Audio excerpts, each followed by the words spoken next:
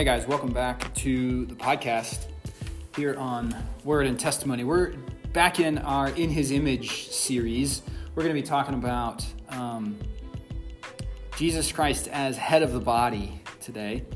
This is an interesting concept. It's got plenty of implications for all kinds of things, including our own relationships and the way that we understand how Jesus relates to the church, how he leads the church, and how he calls us to participate in his church. And so we're going to try and, we need to be honest and sort of touch on some of those pieces, but we're going to try and focus on Jesus and what it means that he is the head. Plenty of our Christian traditions have an emphasis on this idea of headship. Sometimes it's referred to as federal headship, that in the way God has set up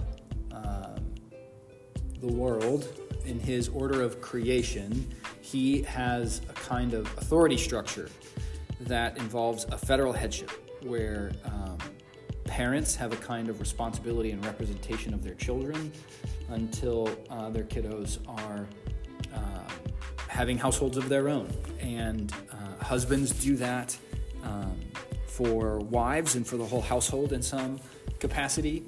There's a bit of a cultural piece to what we call federal headship, where in the culture of the New Testament especially, it was men who carried legal status, and their households held legal status under the authority, under the position of the father or the oldest brother in a given household. And so some of this has to do with just the way that cultural context plays, but a lot of this has to do with some of the things that are present in the way it seems that God has done some things or established some things. And so we're going to try to pay attention to those issues and just talk our way through it.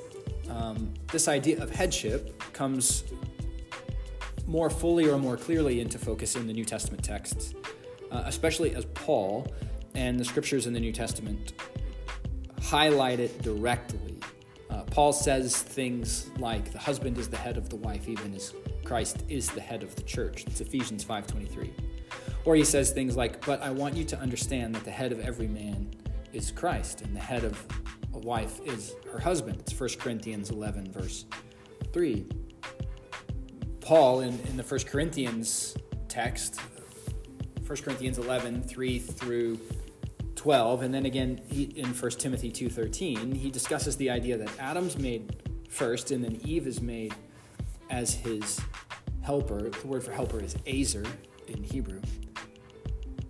And I think we have to be careful here, because the idea of Eve being Adam's helper is not, and I think it's often mistaken this way today, but it is not to place women as an inferior to men.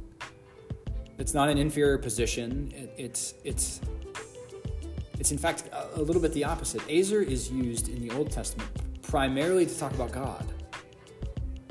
And so First Testament texts that highlight azer or helper are primarily highlighting God's role as help, as Savior, or the one through whom the will and the work of God comes to its ultimate fruition. And in that regard, if we just consider Eve for a second, Eve's necessary because without her, Adam and his work remain incomplete. Remember, God has said to us that it is not good that Adam is alone. And so Eve is she's the good counterpart to Adam that makes the creation of humanity in God's image and God's likeness complete, and makes it very good in God's eyes. See Genesis chapter 2.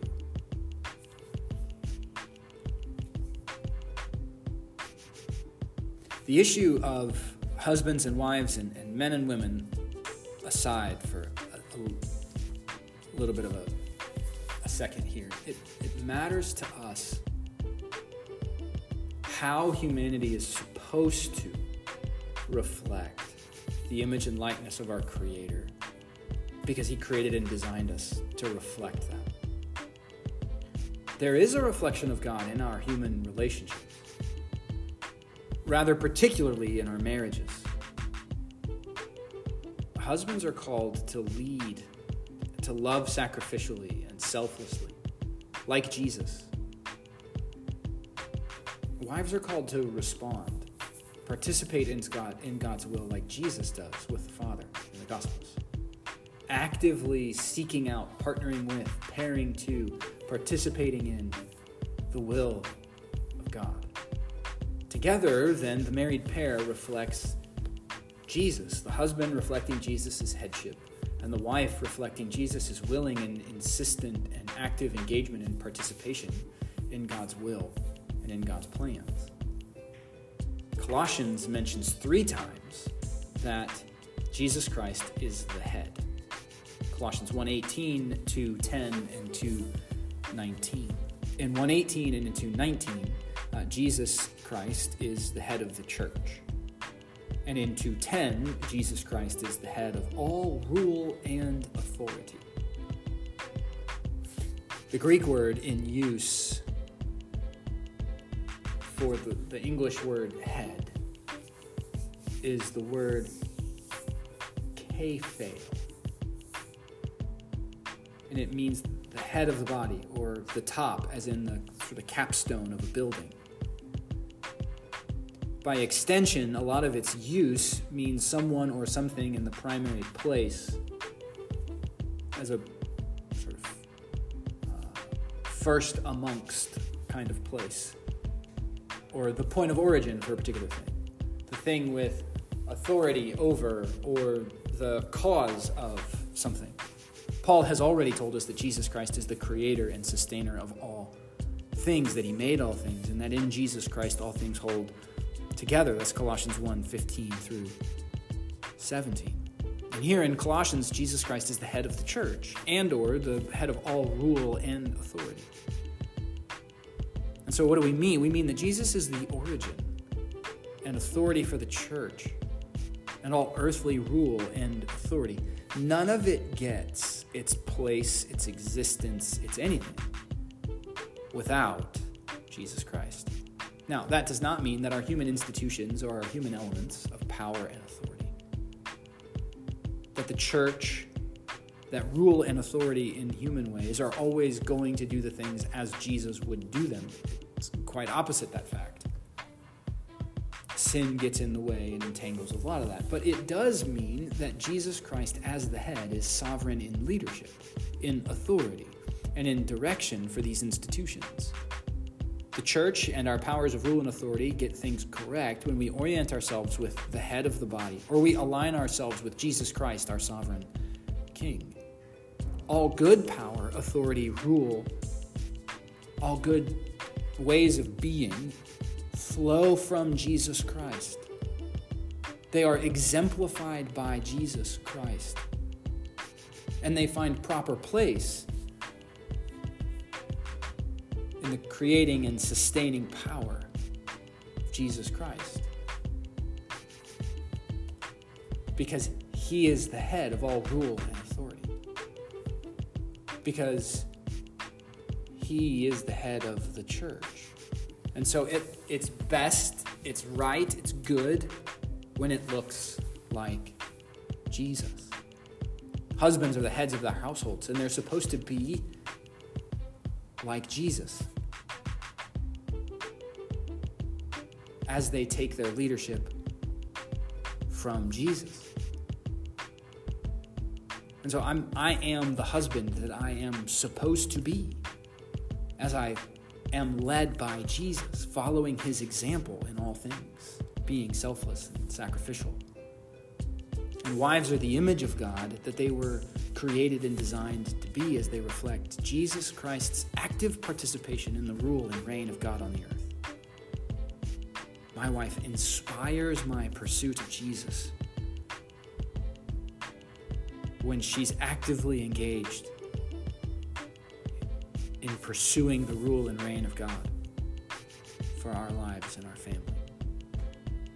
Jesus Christ is the image of the invisible God. Don't forget that from Colossians 1:15. He makes known to us the manner of life that is pleasing to God because he is the head of the body of Christ, the people of God. As part of his church, his body, we are to take our directions, our promptings from the head, from Jesus. Colossians 2:8-15 highlights this reality, and it illustrates for us what it means for Jesus Christ to be the head of the body and of all rule and authority. First, in him the whole fullness of deity dwells bodily, and we have been filled in him who is the head of all rule and authority, Colossians 2:9-10. Jesus Christ is the fullness of God, and we are filled in him.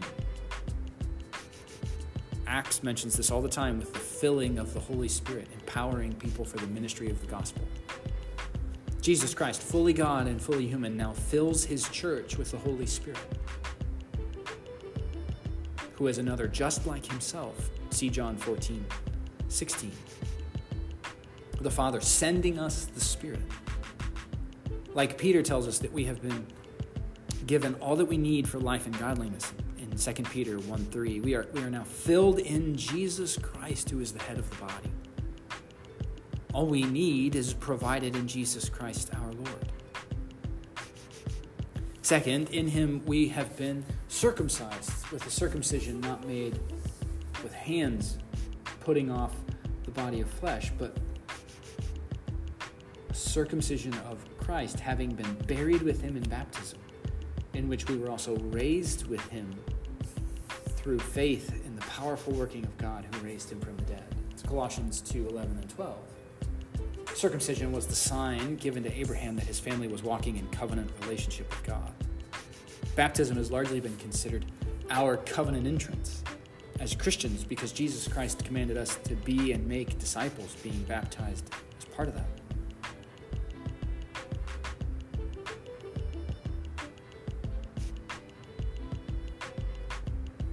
We are filled in Jesus Christ, made covenant partners with God through our union with Jesus Christ in his death and resurrection, exemplified in our baptism. Our baptism unites us with the death and resurrection of Jesus, bringing us through the death of our Lord into the life that only he provides. It's Romans 6:1-11.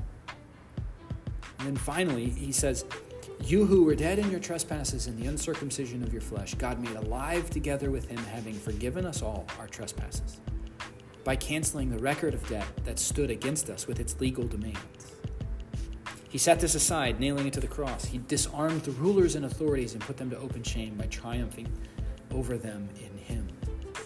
We have been made alive in Jesus Christ, forgiven and triumphant in Jesus Christ our Lord.